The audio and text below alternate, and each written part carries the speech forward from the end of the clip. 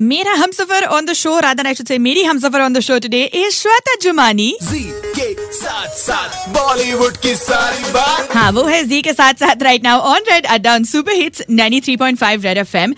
I decided कि यार साल का पहला दिन है, ब्रांड न्यू साल है, मतलब पता तो चले कि what is in store in the coming year, rather than just telling people happy new year, let's find out if it will actually be happy. So depending on like what your birth date is, okay, this is completely dependent on that. It's all about numbers.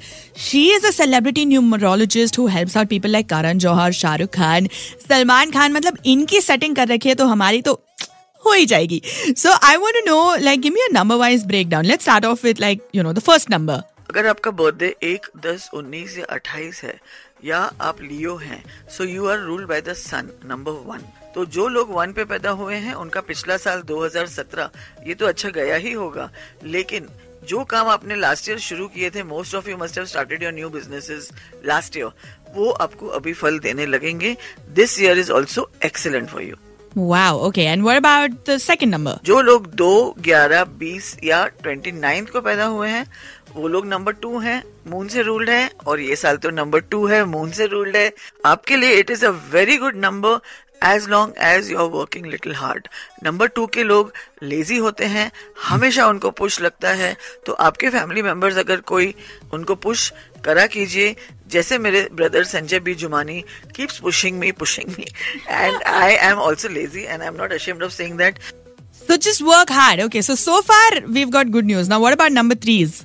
अगर आपका birthday 3, 12, 21 या 30 है, या आप पाइशीन या Sagittarian है, तो ये साल आपको सिर्फ बीज बोना है. You have to start something, but results आपको 2019 में मिलेंगे, जिसका टोटल 3 आने वाला है, जो आप ही का साल है. इसका ये मतलब नहीं है कि ये साल आपको आराम करना है, ये साल भी आप काम करेंगे.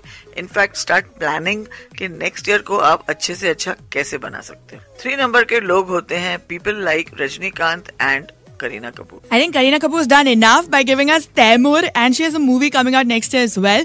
But hits 93.5 Red FM. But जाते रहो. जी के साथ साथ बॉलीवुड की सारी बात.